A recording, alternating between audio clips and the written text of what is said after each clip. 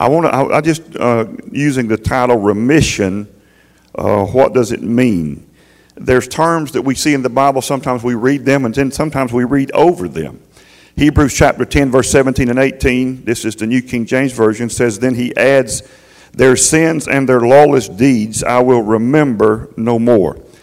Now where there is remission of these, there is no longer an offering for sin. And so we see these words in Hebrews 10 there, he's in context, he's talking about this new covenant. And in fact, the verse above that, he just said that this is the new covenant that I will make with them. And thank God for that new covenant where our sins are remembered no more. And so if God's not remembering them, why are you wrestling over them? Listen to the Message Bible translation of those same two verses, and then I'll let you be seated. This is the Message translation of verse 17 and 18.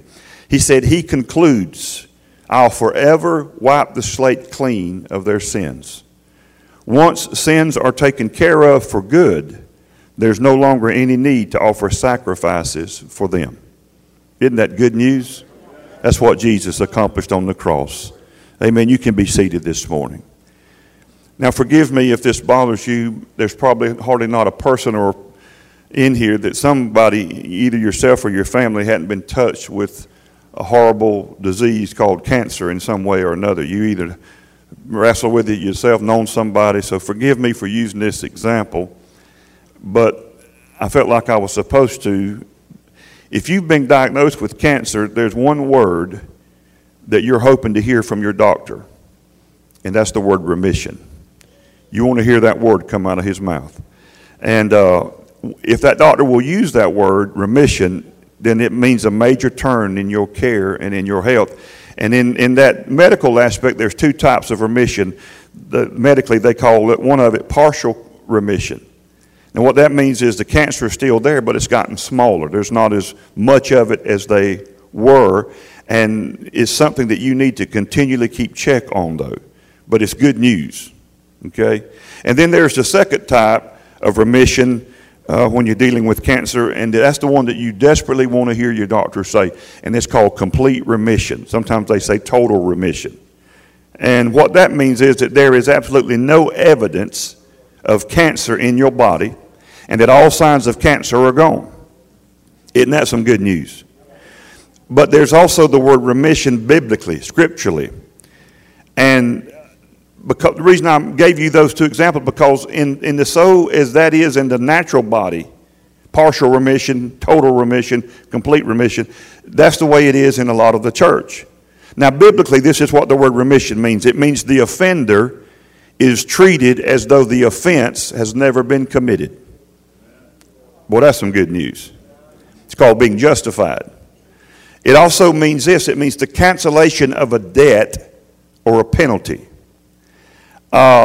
Forgiveness, listen, forgiveness that is in the past. In other words, forgiveness that has already taken place in the Bible is called remission. Just like there's two types of remission when it comes to cancer, there's two types of remission, some say, when it comes to sin. And so there's a lot of folks, there's some churches, and a lot of us grew up in this, where they teach partial remission of your sins. But partial forgiveness is what you have, listen to me, if you think that there are things that you must do in order to stay or remain forgiven. Let me tell you what Jesus didn't do. When Jesus was on the cross, he did not cry out, "It is half finished." Jesus did not cry out, "It's almost finished." Jesus didn't say, "I did my part, now it's up to you to do your part." Jesus didn't say any of that. Jesus didn't say, "I have forgiven you, but just not completely." Jesus didn't say, "I have forgiven you up to this point, now from here on out, it's up to you to keep yourself forgiven." How many of us grew up with that wrong theology? Jesus didn't say that I've cleansed you, but you're going to get dirty again, so you'll have to keep yourself clean. Jesus didn't say that I've made you righteous, but you won't always be righteous, because you can lose your righteousness. Jesus did not say that I give you the gift of eternal life, But really, it's not eternal, it's temporary life. And it's really up to what you do to make it eternal or not. Now, Jesus either gave us eternal life or he gave us temporary life. Right? Partial remission says that Jesus forgave us at the cross, but to stay forgiven, we need to forgive others. We need to confess our sins one by one, or we're not forgiven anymore. And we remain in an unforgiven state until we do something. Now, there's only one verse in the Bible, and I'm not going to waste my time this morning. I'm going to be wasting it, but I'm not going to take my time because I've done it so many times. And it's in 1 John 1:9 where it says, wait a minute now, I think there's a verse in the Bible that says that we're supposed to confess our sins. And he says if we confess our sins, he's faithful and just to forgive us of our sins and to cleanse us of how much unrighteousness? How much of it? That one verse there is even proof that he's not talking to believers. Because when a believer becomes a believer, they are at that moment made the righteousness of God in Christ Jesus. Is that the Bible? So they don't have righteousness and then unrighteousness in the same house. Their spirit man has been more right. The Bible doesn't say that you always behave righteous or you act righteous. And you're not righteous by your performance. You're righteous by the act of Jesus and his shed blood. Righteousness is a gift. If it's a gift, you don't earn it. If it's a gift, you can't unearn it. Come on now. And so he's talking to unbelievers. He's talking to sin deniers in 1 John. He's talking to people who said that they have no sin. In other words, the sin issue is a moot point. It doesn't exist. And actually he says that we know he's talking to unbelievers because he says that they make God out to be a liar. Because in other words, if sin as an entity doesn't exist, then God sent his son for a lie. Because Jesus came who knew no sin to be sin for us, that we might become the righteousness of God in Christ Jesus. So if the sin problem doesn't exist, then that means God's a liar. How many can see? And that's the only verse in the entire New Testament that anybody can remotely go to. Don't ever allow one verse that you think you know what it means to obscure the reality of 20 other plus verses that says that you have been forgiven. A lot of people don't know how to rightly divide the word of truth. You ever heard that verse in the Bible? What does that mean? You need to be able to divide between the old covenant, which was the law, and the new covenant, which is grace. When Jesus came, he was born under the law to redeem those under the law. How many knows that's a verse in the Bible? So Jesus did what? He preached the law to those who were under the law. He preached the law to the Pharisees and the scribes who had diluted the law down to where it was not accomplishing what God sent the law to accomplish. And the law was our schoolmaster. The law was to bring us to Jesus. The law was to bring us to a point of hopeless desperation so that we would see our need for a Savior and that we would stop trying to obtain righteousness by our own performances. And that the law, it said, would shut the mouth of every person who was displaying self-righteousness. And that we would surrender to a Savior who is the only one that can make us right with God. Can somebody say amen? So that's what the purpose of the law was. The law, when you preach law to people, it doesn't make them sin less. The Bible says it makes them sin more. I wish somebody would read the Bible so when I say something out of it, you can say amen. The Bible says the law aroused sin in me, Paul said. Paul said, I would not even have known anything about covetousness unless the law had said, thou shalt not covet. Kind of like this. You make cookies, kids don't know about it, you put them in the cookie jar. Kids come home from school, you said, there's cookies in the cookie jar, don't eat any of them till after supper. Leave the room and watch what they do. All of a sudden, they didn't even think about cookies until you told them that there was a law that they couldn't eat the cookies. Now that you've told them there's a law that they can't eat the cookies, all they can think about is cookies. That's what the 10 Commandments do to you. That's what the law does to you. It brings you to a place of hopeless despair of you keeping the rules and being right with God. Jesus kept the rules on your behalf. Jesus didn't come to destroy the law. The law is not the problem. The problem is us. We didn't keep the law. The law is good, Paul said, if one uses it lawfully. How is it lawfully to use the law? To sinners, they need the law to bring them to a place of utter desperation and hopelessness to know they need a Savior. But the Bible says once you have been born again, there's no need for the law to the believer. Because, listen, Romans says Christ is the end of the law to all those who believe. He's the end of it. Now that really bothers people that's fighting tooth and toenail to get the Ten Commandments posted up everywhere from their front yard to the courthouse to the Supreme Court and everywhere else. Because they think if they throw the 10 rules up, and there ain't a Christian in Valdosta that's keeping the 10 Commandments. Not a one of them. And if we didn't tell you they're keeping it, they're breaking one of them by lying. How do you know, Brother Dale, that they're not keeping the 10 Commandments? Because it says that the only commandment of the 10 that says remember and don't forget this one is the commandment to keep the Sabbath. Sabbath is not your Christian Sunday. The Sabbath is sundown Friday to sundown Saturday. So this is how you keep the Sabbath. You don't go anywhere. You don't text, email, check your phone, get on Facebook, mow your yards, trim your shrubs, go out to eat, clean your house, mop the floor, turn on the stove, walk more than a mile. You don't do any of that. And if you're doing any of that, you're not a 10 Commandment keeper.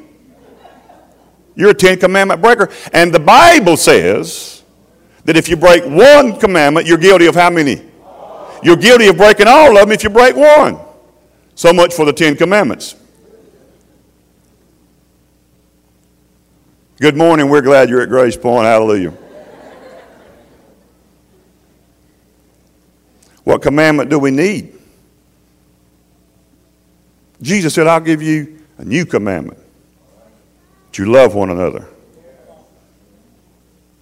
For love is of God, and he that loves is of God. And anybody that says that they love God and love not their brother that they have seen is a liar. 1 John says, this is the love of God, not that we loved him, that he loved us. See, he just defined for you there. You say, I thought the definition of love was in 1 Corinthians 13. No, it doesn't. That's the characteristics of love. Love's not puffed up. Love didn't keep a record of wrong. Love's not proud. That's characteristics of love that you call the love chapter, 1 Corinthians 13. I mean, read it. But that's not what love is. Love is this. This is the love of God. Not that we loved him, but that he loved us. The Bible says we love him because he first loved us. God's the initiator, not you. You're not trying to talk God into something. For God so loved the world. God didn't love the world. He so loved it. There's a difference. And now he calls you the beloved of God. That means you be loved by God. That's what it means. That's what it means. Beloved, if you're the beloved, that means you be loved. God be loving on you. Come on, somebody. You're the beloved of the Lord. You're the beloved of God. Why? Because God gave his only begotten Son. God is the initiator. God is the one. So some say, well, didn't Jesus say that if you forgive others, your Heavenly Father will forgive you, and then if you don't forgive others, then he won't forgive you? Yeah, he said that on the Sermon on the Mount. Why? Because I just told you. He was born under the law. He was born under what covenant? The old covenant. He can't preach the new covenant yet, because the new covenant, which is the new will, new covenant, new last will and testament, all the same. You can't get money from a person until they're dead. You greedy thing, you. You got to wait for them to die, because the will, no matter how many times your name is in it, is no good. You can't inherit, you can't receive what's in the will till they're dead. So when does the New Testament start? It does not start in Matthew chapter 1, verse 1. I know it says that on the front of your page before you flip and it goes to there. It is the New Testament in the sense that that's the 27 books that make up the New Testament. But the New Testament itself, the New Covenant itself, the will of Jesus, the will of God, does not go into effect until there's been a death, Romans says, of the one who wrote the testament. So there's no will, no receiving of the benefits of the will until blood has been shed. For without the shedding of blood there is no what? See, there's our word. No what? Remission. Which means your past sins already stamped, paid in full. You have been remitted. Your sin has been remitted. If you sin a remitted sin, you're paying a debt that's owed. You understand that?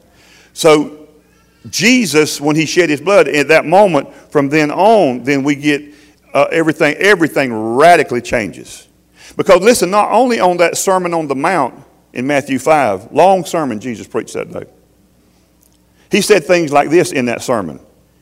He said, now you have heard it said that the law says thou shalt not commit adultery. And they were all sitting there thinking, well, I'm not guilty of that one. I'm good on that one. Check. Because they hadn't actually committed adultery with somebody physically.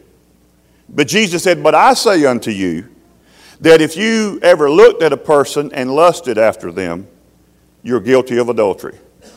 Uh-oh. Everybody became an adulterer in the crowd. I need somebody to get up off my neck and say amen. Jesus said, you have heard it said in the law that thou shalt not hate. Thou shalt not murder is actually what he said. But I would say unto you that if you've ever hated a person, you are guilty of murder. Does anybody know that what Brother Dale is saying is the Bible? Then say amen to it. Okay, so Jesus said everybody in that crowd then all of a sudden become murderers. You see how Jesus was preaching. Listen to me. People don't like this. Jesus was preaching hopelessness. To people who were trying to make themselves righteous by their deeds. Paul said Israel has a zeal for God. They're very zealous for God, but not without, they said they don't have knowledge. Zeal without knowledge. Because he said they have set aside the righteousness of God, trying to obtain their own righteousness by their works. It is useless and futile for you and I to think that we can do something to earn the favor of God. If you did something to earn it, it wouldn't be grace and it wouldn't be favor. This is what sets Christianity apart from every other man-made religion in the world. Is they all have to do penance. They have to do something. They have to crawl somewhere, give something, cut themselves, do something to try to earn their forgiveness. Hearing a Muslim man the other day in Islam, religion of Islam, talking and he lives in the Middle East, and he said that before, and he's now a believer, thank God. But he said they have all these mosques and prayers. And when I traveled to Bulgaria, and we was near Turkey, and which is Turkey totally an Islamic nation, and even in Bulgaria, and we'd be in the airport, and at a certain time, they would kneel and put their rug out and turn towards Mecca and to what they call the holy city, and they would make their prayers unabashed, unmoved by anybody else's presence or what you thought about it. You can't even get Christians hardly in America to say blessing over the food without just rubbing their forehead like that. Okay, thank you, Lord, for the food. They're so ashamed to be seen praying. Big difference, isn't it? But even in that, you have to do penance, you have to do service. And he said, depending on how good I've done during the week, he said, if I'd done really bad, then I would walk to the furthest mosque I could go to. In other words, I would make myself pay a greater price to get to the prayer, to the mosque, because I'd had a bad week. If I'd had a better week, I would go to the closer mosque. And then even that, you're having to do something to inherit what they say the blessing. And even in the blessing is wrapped up in sensuality and sin and all of that, and that's what all these religions are. All these religions are. And a lot of that has crept into the church. There's been most of us, if we've been in any church at all, and I grew up like this. I don't mean like I'm at the top of the mountain, got it all figured out. But I grew up under a mixture of law and grace being preached to me. I grew up being said, well, now that you've been saved, God's forgive you from all your sins from there back. Where'd you get that from? The Bible says when John saw Jesus coming before he baptized, he said, behold, the Lamb of God that does what? That takes away the sin of the world. Did he take it away or not? Did that include yours? The Bible says that Jesus became the propitiation. That's a big word for the satisfying sacrifice, the appeasing sacrifice. Not only for our sins, but for the sins of the... And see, this is what rocks people's mind right here. Listen to me. Brother Dale, you talk about this all the time. Thank you. That's a compliment. I appreciate it. But let me tell you something. This is one of the most important things. If you ever get this down, and you ever believe this message I'm preaching to you, that you are totally... You see a Christian that's happy, fruitful, going about their lives. You see a Christian that knows they've been forgiven.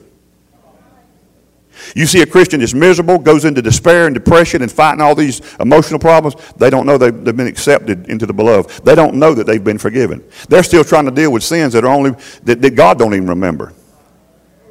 I used to spend my half or more of my total effort in Christianity dealing with what I consider to be my sin problem. Everybody told me when you go to God, the first thing you got to do is, got to clean the slate. Father, I just ask you to forgive me all my sins that I've done, all of them that I know that I've done, all of them that I know that I don't done, all of them that I willfully done. Listen, every sin you've ever done is willful. And by the way, Christians only confess what they perceive to be sin.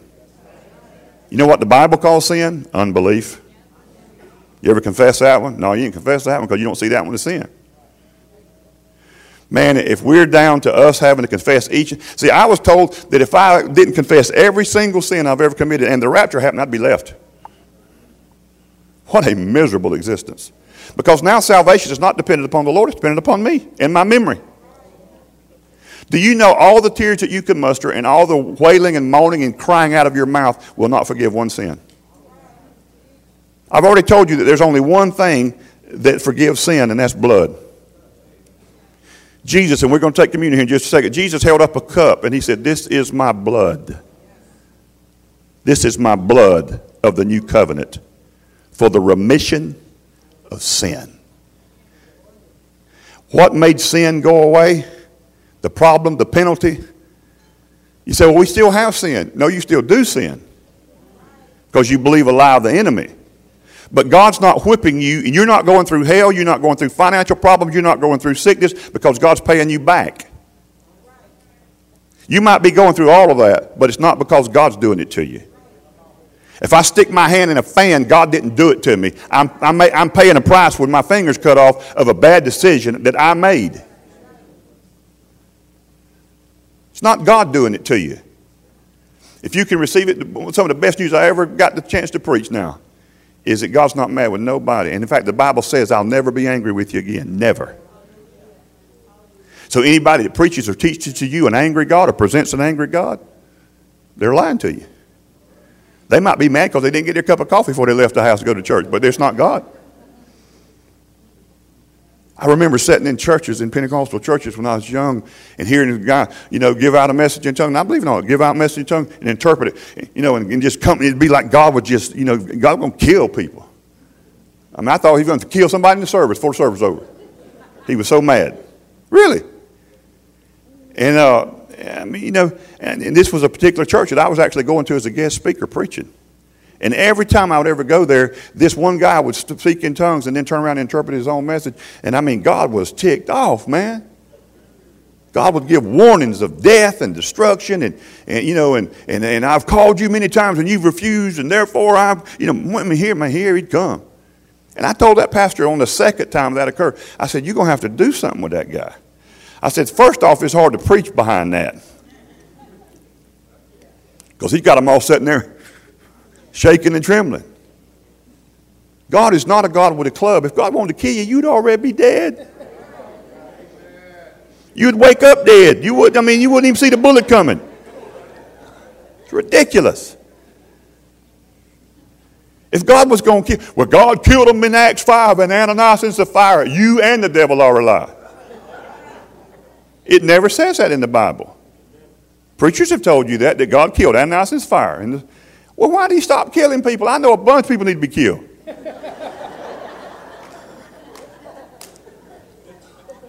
I mean, why just pick on them two?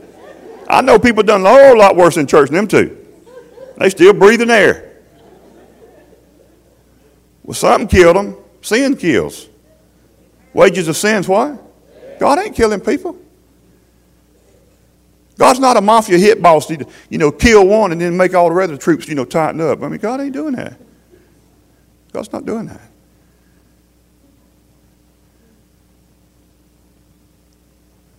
God told him one time in Genesis, he said, man, Abraham, you're my friend, bro. I got something on my heart that is just so hard to try to put it into words. But I want to share it with you. You know that boy that you, 100 years old, believe me, and didn't believe me at times before, but now you have him? His name's Isaac, which means laughter, because Sarah laughed when you went home and told her you was going to have a baby. And then even you laughed too. But yet I'll have the last laugh. So they named the boy Laughter. That's what Isaac means, laughter. Isn't that something? And he said, take your son, listen, your only son, whom you love, up to the mountain that I will show you, and offer him as a sacrifice. Wow. That's the first time the word love appears in the Bible. It's not between a man and a woman. It's between a father and a son. And so there's two servants that go with him. Anybody see the cross here? Two thieves. And he says, Abraham stops halfway up the mountain and he says to these two servants, you stay here while me and the lad go yonder and worship. See, sacrifice is worship, and if you ain't sacrificed, you ain't worshiped. He said, we're going to go up there and worship. And then he said this, amazing faith. He said, me and the lad will return to you again. I thought he was going up there to offer him as a sacrifice. You know what this meant? It meant he was going to slit his son's throat like a sheep. And then not only was he going to slit his throat, then he was going to split his chest open and separate intestinal parts and this. And then he would move some parts away, and then he would burn his son's flesh on a fire till it was nothing but ashes. That's what he went up there to do. 3 days, it said, the journey was up there. How many days was Jesus in the cross? In the tomb, 3. Gets on top of the mountain. Isaac at this point is a young teenage son, which means that he can whoop his 100-something-year-old dad if he needed to. Now, I don't know about y'all, but I'm telling you, I'm going to have a revelation myself before I'm going to let myself be tied, bound, and put on. That meant that Isaac, in typology, cooperated with his father because he trusted his father that much. It's amazing. Lays him on the altar. Even the son said, Dad, I see the fire. I see the knife. Where is the lamb? Where's the lamb? Abraham looked and said, he couldn't see nothing yet. He said, the Lord shall provide. And your Bible says this, the Lord shall provide for himself a lamb. Bad translation. All it says in the original in Hebrew, it says, the Lord shall provide himself. God's saying there, I'm going to be the lamb. Ties him and lays it on, raises the knife up, and goes to come down to slit his throat. And the angel of the Lord, which is none other than Jesus Christ, making a pre-incarnate appearance. You understand what I mean by that? He comes because that angel says, now I know that you love me. No angel will receive adoration or worship from a man. That was Jesus, pre-incarnate. He said, now I know that you love me because you've not withheld your son from me. But he said, do not touch a hair on the boy's head. Don't touch him. There would be another father 4,000 years later that would lead his son up another mountain, another hill. This same son would be bound. He would cooperate with his father because of his love and trust for him. And the knife would raise up, but there would be no call to stop it. Because God the Father would sacrifice his own son for sin. I say to you that unless and until we start receiving the Son who has been sacrificed, We will continue to offer our own sons and daughters on the altars of this world until we receive the sacrifice of the one Son that has been offered on our behalf. God shared with his friend what would be ahead for him. He let Abraham feel. He didn't know it was a test. He didn't know that God was going to stop him. But that's why Jesus said, Abraham saw my day and was glad. What did he see? Resurrection. Abraham believed God that even if he took his son's life, that God somehow would raise him up. He believed God. Jesus said in the book of Luke, the 24th chapter, down toward the end of the chapter, he said, this is the message that should be preached. If you have the verses, you can put them up. But this is the message that you should preach. He said, this should be preached, the remission of sins and repentance. When a Christian hears the word repent, what do they normally think of? They think of crying and telling God how sorry they are. But what does the Bible mean when it uses the word repent? It means what? Change the way you think. So Jesus says that remission and repentance should be preached. See, Jesus, he was the first one after the resurrection to say this, to make this declaration. He said, preach on, change the way you think about everything now, because everything's different. And he said, what we have now is go and preach remission. Go preach remission. Peter obeyed that command to preach this sermon in Acts 10 at Cornelius' house. Remember? And so Peter goes there. Interesting story. Don't have the time how he gets there. But once he gets there and gets into his talk, his preaching, he makes this one statement. He says that all of you that are here, your sins are remitted. You have received remission if you believe on him. Ain't nobody even prayed. Ain't nobody said boo. How are their sins already dealt with? He said, that's the message to preach. And listen what the Bible says. It said, and when Peter had spoken these words, the Holy Spirit fell upon them. How many knows that God could fall on them when he wanted to? But how many knows what was it the words that made him fall upon them? When he said, your sins have been remitted to everybody here that believes on him. You remember the guy, I've told you this, I love this. They tore the roof off to lower the paralyzed guy in. The guy ain't said boo, bow, nothing. He's laying there on a stretcher. He's paralyzed. Bad physical situation. Jesus was in the middle of a nice sermon. He stopped it. Had to. You have to. If somebody starts tearing a hole in the roof, I would stop preaching. I would go see what this guy's doing up there. I mean, sheetrock's falling on me. Jesus stops his sermon, and this is what he looked at that man, and he said, sir, son. Actually, he said man. It actually, anyway, anthropology. He said man. Mankind is the word that he used. But he was looking at that guy. He said, man, your sins are, not will be, not if you'll confess them one by one, not if you do this or do that. He said, your sins are forgiven. In case you're confused, you. Man ain't prayed, man ain't said nothing, but Jesus said, your sin problem is taken care of. Why? Because I'm here. Do you know why that man probably stayed paralyzed as long as he did and didn't receive his healing? It's because if you think you've got sin and you think God's mad with you, how do you think, if you can't even believe God that he's forgiven you, how are you going to believe God's going to heal you? How can you believe that God would even use you to lay hands upon the sick and see them recover if you feel like you're still dealing with all these problems and God's mad with you? See what a horrible thing. I believe the sin, one of the greatest diabolical teachings that the church has ever released is you got to confess your sins one by one. If you're not forgiven. And they leave people in this state of depression and despair and wrestling over stuff that God says it's all been taken care of. And I've told you this over and over. Sin is a noun after the cross, not a verb. Sin is a thing. The first time the word sin appears in Genesis, it's not a verb, it's not an action. It's a noun. What does that mean? You remember a noun, right? Person, place, or thing. Under the law, it's a verb, eye for an eye.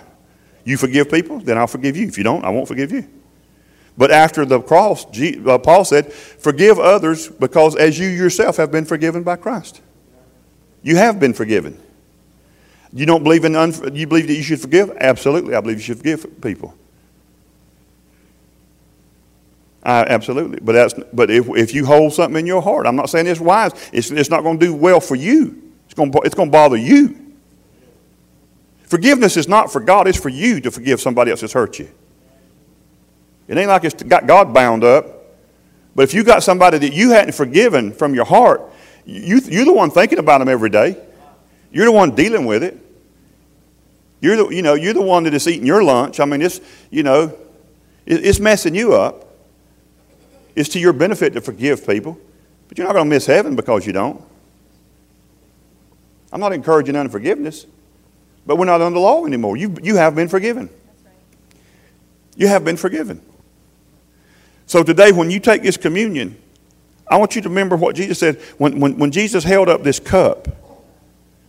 And I know we got little cups, but we got a lot of folks to feed. He held it up, and he didn't say this. This is what you always hear in church. This represents the blood of Jesus. Are you saying it doesn't? All I'm saying, I just want to say what Jesus said. I just want to do it like the Bible. I don't have to try to understand, figure out. I mean, it's not my job. There is some faith involved in this thing. He said, this is my blood of the new covenant, which is shed for many for the remission of sin. And the word there is a noun. Sin is a noun. Jesus said, I'm going to the cross. I'm going to shed my blood. The old law is over with. Grace is here. The Father will forgive the sin of the world. That's why every person out here and running around in this world that doesn't know this, they're such at a disadvantage. They don't know that God's not mad with them, that the pain that they're going through in their life He's not the author of it, that He is not angry with them. He has forgiven them. Does that mean they're saved, Brother Dale? No, I didn't say that. To as many as received Him. Now listen to me. In a moment, you're going to be called on and given, an opportunity. You're grown in here. You can get up and go out the back door and never partake of what's on this table. It's your choice. You can go, I want to go get a burger, take off. It's America. You get a choice. But to as many as want to receive the communion, they're going to get to come up here and receive it. That's how salvation is. The blood of Jesus has been shed. His body has been broken. But it's up to you. Boy, when I was young in church, communion time scared me to death. After them preachers got through dimming the lights and giving horror stories, I didn't want to take communion for nothing. When Jill and I first started dating, I knew I wasn't, my theology was so screwed up, but I got born again when I was 12, and the Baptists have always had that right. You don't get born but one time, okay? You might be far away, but you're still a son. If you're in a hog pen, you're still a son. He was a prodigal son he was a son when he left house. He was a son on his way to the pig pen. He was a son while he was in the pig pen, and he was a son while he was coming back to the Father's house smelling like a hog. The whole time he was still a son. Don't you worry about trying to get a stamp on their forehead, what stage they're at in their life. Don't sin matter? Sure it matters. Don't do it. It's bad. It hurts people. But God's already bore the penalty of. Listen, God's not punishing you, because if Jesus bore our punishment, and the Bible's so clear on that over and over, if Jesus bore the punishment of sin, He became sin. How do you think you're being punished for the same sin? How is a judge in Valdosta going to sentence two different people for the same crime and send both of them to prison? You're going to have to decide which one you're going to punish. You can't send two men to prison for the same one crime. If Jesus bore sin, then you're not being punished because God's punishing you. There are consequences to bad decisions. I told you if I robbed a bank, they're going to lock me up. It ain't God locking me up. It's Valdosta PD.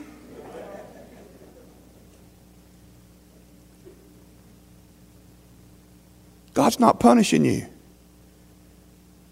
He already punished His Son. His blood has been shed. Why do you talk about this so much? Because it don't matter how much I talk about it, people still don't believe it. It's news that is too good a news to be true. That's what the good news means. The word gospel means what? I just preach good news. Isn't there some bad news? Yeah, a lot of it. But God didn't call me to be a preacher of bad news. He told me to preach the good news. The Bible says that every preacher should be a preacher of the ministry of reconciliation. That's what the New Testament says that every preacher should preach. That God was in Christ reconciling the sin of the world unto himself. God says, I'm the only one that can fix this. So God made a vow and a covenant and promise to God. God promised Jesus. He went into a covenant with God. He said, I can't go into more covenants with Abraham. I can't go into a covenant with Isaac and Jacob because they can't ever keep their covenant. So I make a covenant with myself. Two immutable things which cannot lie. God. And he made an eternal covenant. And he said, you know what? I'm going to remove the sin debt. The Lamb of God will take away sin. God says, I'm not angry. Now this is what he tells you to tell people. Be reconciled to God because God's already reconciled sin on your behalf. God's not mad with you. Well, how do I receive the benefit? By coming to Christ. How am I going to receive communion? By coming coming here. You're going to be offered something. You'll either partake of it. No usher is going to put you in a headlock and shove communion juices down you. When Jill and I was dating, I went to her little Baptist church with her one night, and they offered communion. I was the only person in that little Baptist church that refused communion. Because I was raised Pentecostal, and they're scared to Hades out of you. I just knew if I took communion that night, that God would kill me dead right there in that back pew. And I remember when they passed the communion, the guy looked at me like, you're not going to take the Lord's Supper? I mean, are you kidding? Did you just hear what the preacher said? He told us to examine ourselves. He told us to search our heart for sin. He told us if we found any, we was to confess it. And that if we partook of the Lord's table in an unworthy manner, that God would kill us right there. Because Paul said, for this very reason, many of you are weak and sick, and some of you even are dead. Is it? The Bible says when we do this, those that are helping me serve, come on. We do this in remembrance of me. Is that what Jesus said? He said, as often as you do this, as you drink the cup and eat the bread, you do this in what? Remembrance of what? Remembrance of who? Remembrance of who? Jesus. How many times did we took communion and what do we remember at communion? What do we try to remember? Our sin. Ourself. When Paul said examine yourself, he wasn't saying examine yourself for sin, because then Paul would be preaching a contradictory message. Paul was saying examine yourself, listen to me, in the light of the sacrifice of Jesus. Well, why does it say, Brother Dale, that many will be weak and sick and some have even died? He said because they've partaken of the Lord's table in an unworthy manner. Do you know how you partake of the Lord's table in an unworthy manner? You could say that his blood really didn't take away your sin. That now the only thing that takes away your sin after you've been saved is your confession. You know what you just did with that? You said the blood of Jesus is not that great. It only took away part of my sin. Now my confession and crying and being sorrowful is what takes away my sin from here on out. And you nullify the work of the cross. That is partaking of the Lord's blood in an unworthy manner. You're saying it really didn't accomplish what God said it would accomplish. It didn't take away the sin of the world. When Paul said examine yourself, he's saying look at yourself now with new eyes. In light of the sacrifice that's been made on your behalf. That you have sin no more. God's not mad with you because of sin, because Jesus took it away. Look at yourself in the light of that sacrifice. Receive his broken body for you. Receive the blood that was shed for the remission of your sin. See what I'm talking about, if you just flopped in here out of some other church, I mean you're going like, that's heresy. That's why I have to talk about it more than one Sunday.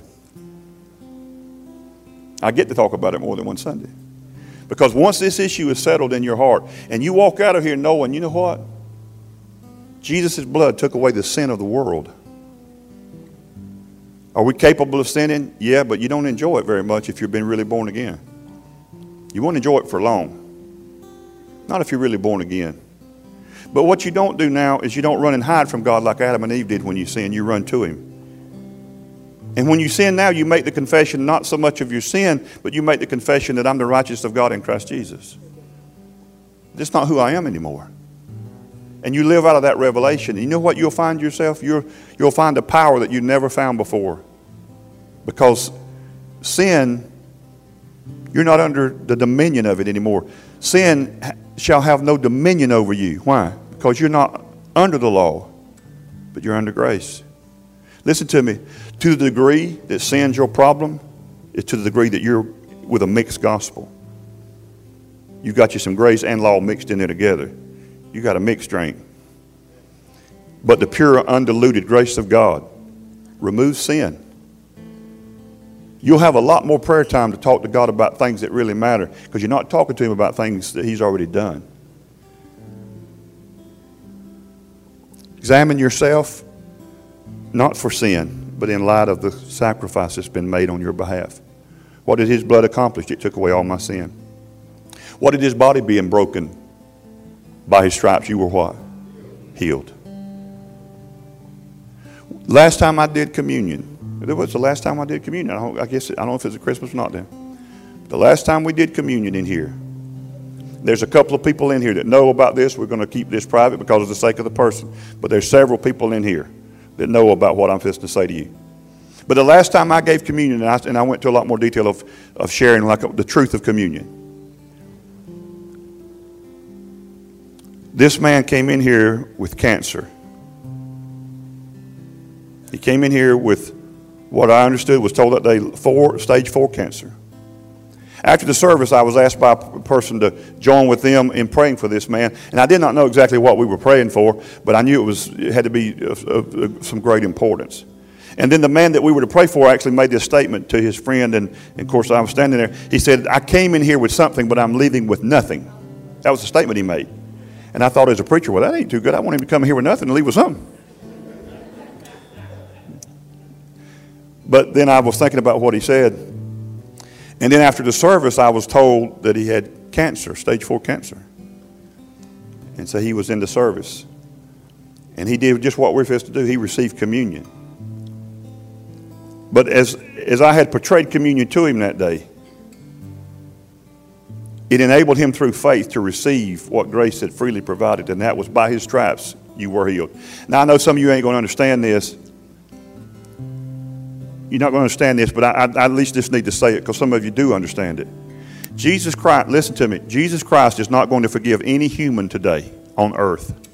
He's not going to forgive anybody today. No matter how much they beg or plead for Him to forgive them. Now I know that sounds like heresy. Just give me a chance, okay? We were so far from Scripture. When did that forgiveness happen?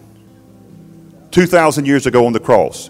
Because when did it happen? Bloodshed.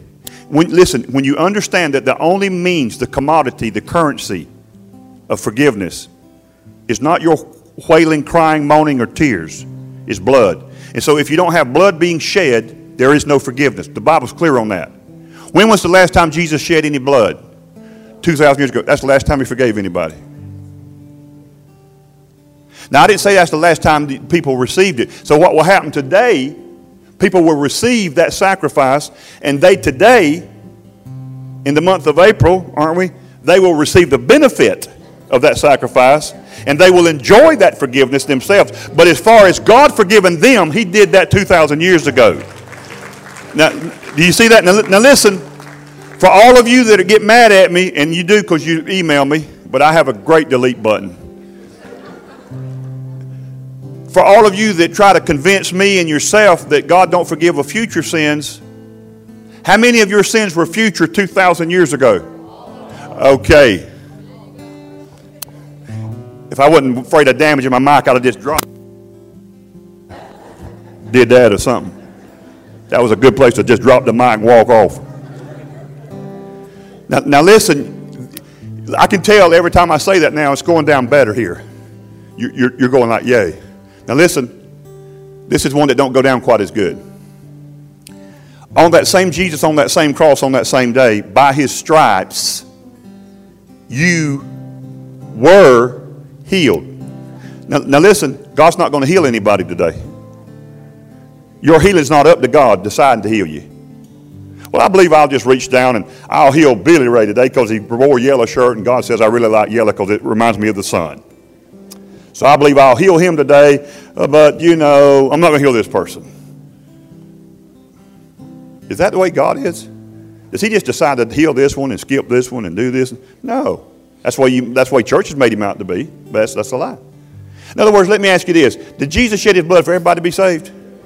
When Jesus said, it's not my will that any should perish, all should come to repentance, that means he wants everybody saved. Is that right? Will everybody get saved?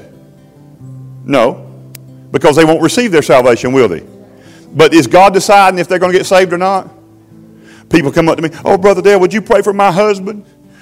I've been praying for him for 28 years and God hadn't saved him yet. And I'm like, no, I won't pray for that. And she's like, what? Because, see, you're making out like it's up to God to save your husband. God saved your husband 2,000 years ago on the cross. The problem with your husband not salvation is not on God's end, it's on his end not receiving it. Now, what we can pray is that his heart will be softened, that more people will come and witness to him, or whatever. We don't have to pray that he get in a train wreck and be dangled over hell on a rotten stick right before he's about to die, he can receive Jesus. God don't do that. He don't beat you into that. Do you understand that?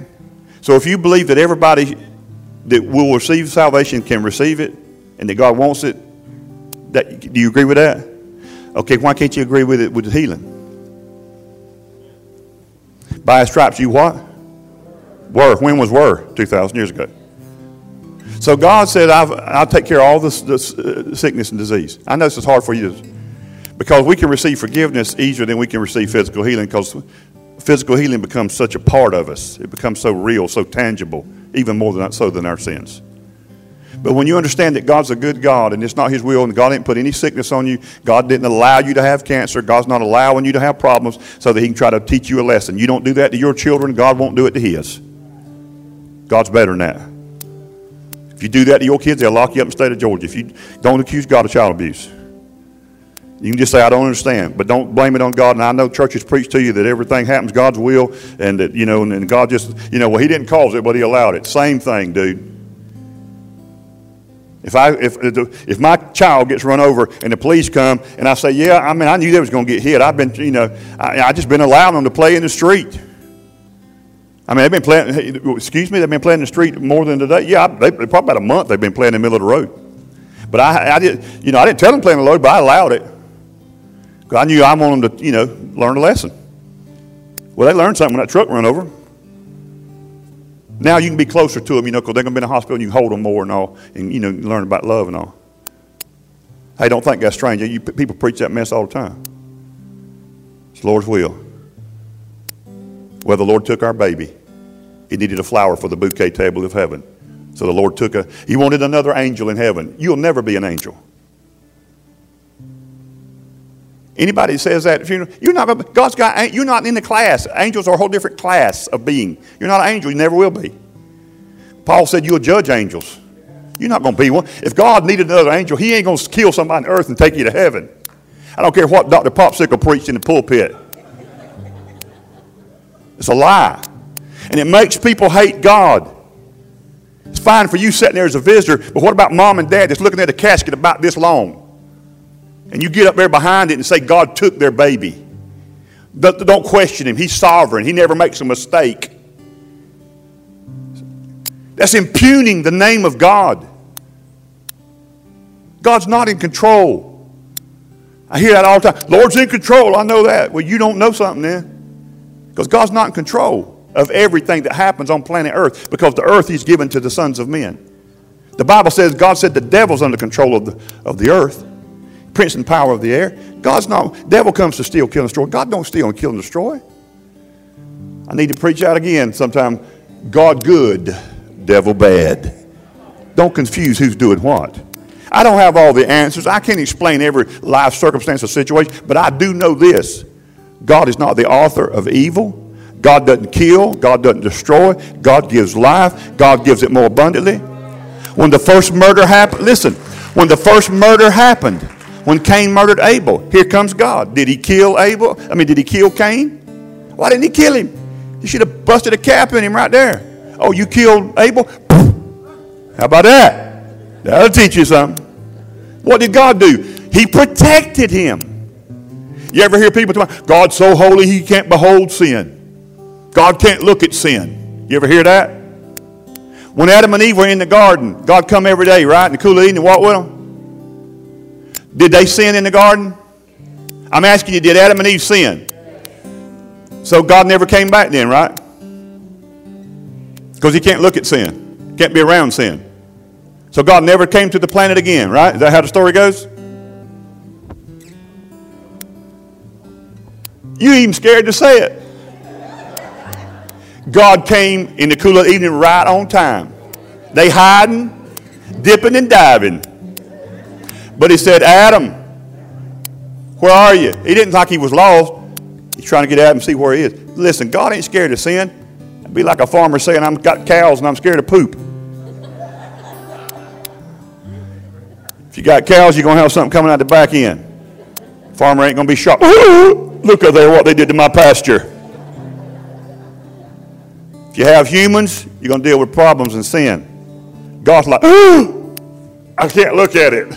I'm too holy. No, God came and said, come here, son. Now, who told you you were naked?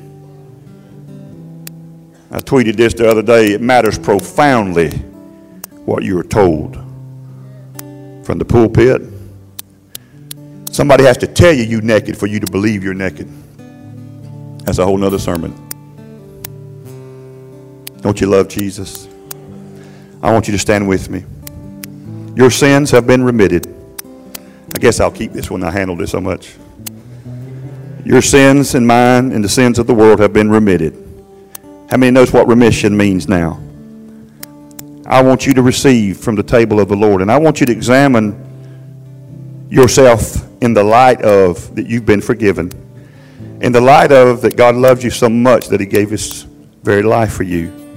I want you to do this not in remembrance of your past or remembrance of any sin, because God don't remember it. So what are we to do this in remembrance of? Jesus said, remember me.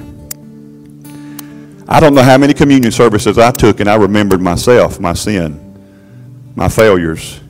That's a wrong communion service, and that's the wrong target of communion. This table is for you to remember him. And I've tried my best to preach him to you today. God's not mad with you. He loves you and he's forgiven you. Can I still talk to him about my sin? You can talk to God about anything you want to talk to him about. He's a good listener and he loves you.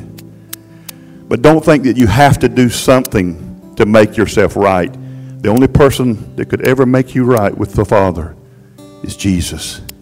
He's the only one. And if you've received by faith his sacrifice, you are now right with God, which means you've been made righteous. Not symbolically, but in your spirit, you are the righteousness of God. You may still struggle some in the flesh, but that's not who you are. That's not your identity any longer. So receive communion today. Father, we remember the sacrifice that Jesus made on our behalf. We receive the blood. We receive the bread, the body. We receive you. We remember you. We don't look at our sin because they are no more. We look at our Savior, your Son, our Lord Jesus. We become Christ conscious, not sin conscious. We behold you in the splendor of what you accomplished on the cross through your death, burial, and resurrection. Thank you for it, Father. In Jesus' name. If you'll begin in this section, go here. This section, of course, come here. Same on this side. Go ahead and start from the front row. If you'll receive it, we will take it together quickly, and this will be our dismissal as we receive communion today.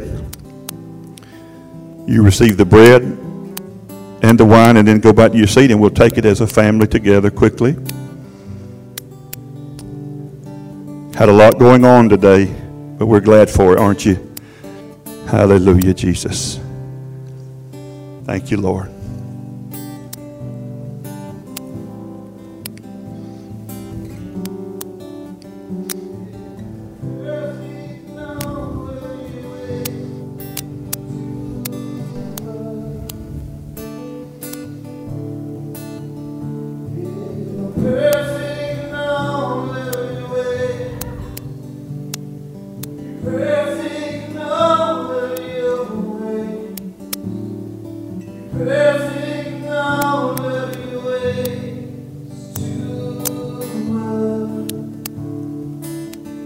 You're a good, good Father.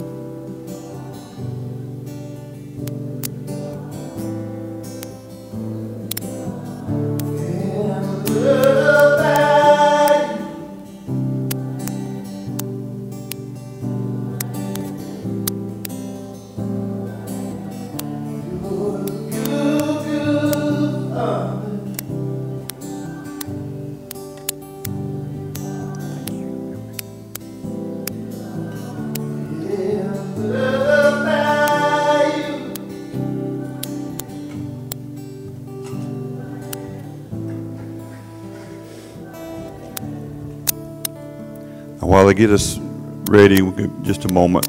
I don't want to leave you hanging. Listen to me. I wanted to wait to this moment to say this to you. Remember I told you this man came into our service with stage 4 cancer. And he made a statement of faith, a confession out of his mouth. In other words, when he was confessing, the Bible says the word confession means to just agree with God. That's what it means, to agree with God. Romans 10, 9 and 10, the word confession there is used. Sin doesn't even exist. Sin doesn't even exist. When you see the Roman centurion, the guy that in the jailer, when Paul and Barnabas were in jail, and that guy said, "What must I do to be saved?" Notice Paul didn't say, "Repent of your sins."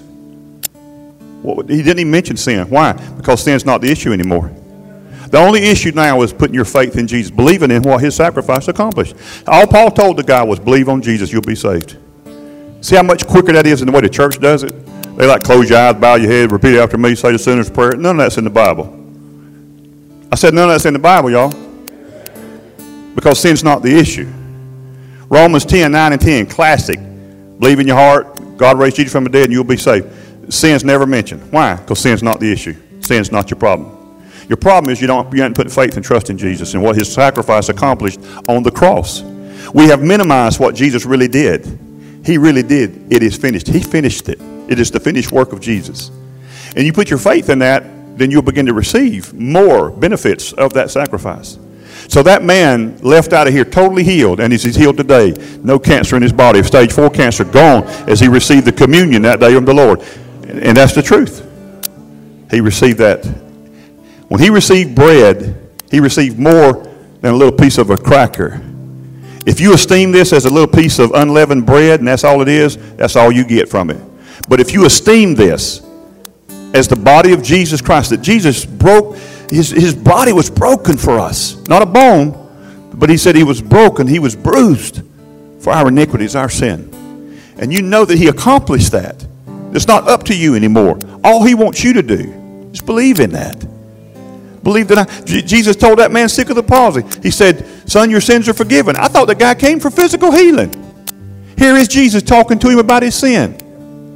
And then they got mad. You know what the church does when they hear me preach? They get mad. Thank you. You put me in the category of Jesus. Jesus said, your sins are forgiven you. Man, your sins are forgiven you. They said, who can forgive sins but God only? Jesus said, which is easier? For me to say to this man, the sick of the palsy, that's paralyzed, thy sins be forgiven thee, or to say to him, arise, take up thy bed and walk. You know which is easier? It's easier to say, your sins are forgiven. It's harder to look to a paralyzed person to say, take up your bed and walk. Jesus is saying part of the problem is that we don't receive our healing and other benefits from the Lord. It's because we think God's mad with us, and we think the sin, that we think we're on the stretcher because we deserve to be on the stretcher. We think we're suffering because we deserve to be suffering. We think that we deserve this. Jesus said, no, your sin is no longer an obstacle for me doing good to you. Under the old covenant, yeah. But under the new, no. Your sin is no longer an obstacle. It's no longer a barrier between me and my love for you. It's not based on you anymore. It's not based on your sin. It's based on my son. It's not based on your performance. It's based on his sacrifice. It's not based on your obedience. It's based on his obedience. Because he was obedient, the Bible says, all the way to the cross. And when you put your faith in that message, your life changes radically. Your joy increases. Your peace increases. You're a happier person. You live lighter. Jesus said, my yoke is easy and my burden is light. God said, I didn't come to put nothing heavy on you, man. I took your sin. I took your sickness to the cross.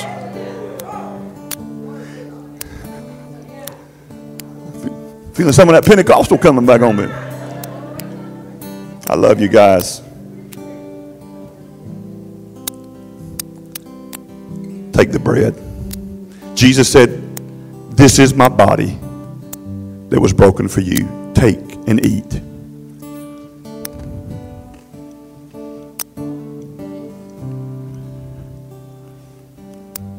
Lord, we receive all that your broken body purchased. And then in the same moment it said he held up the cup. He said, this is my blood of the new covenant, the new will that is shed, the remission of your sins because of this shed blood. Receive that cup.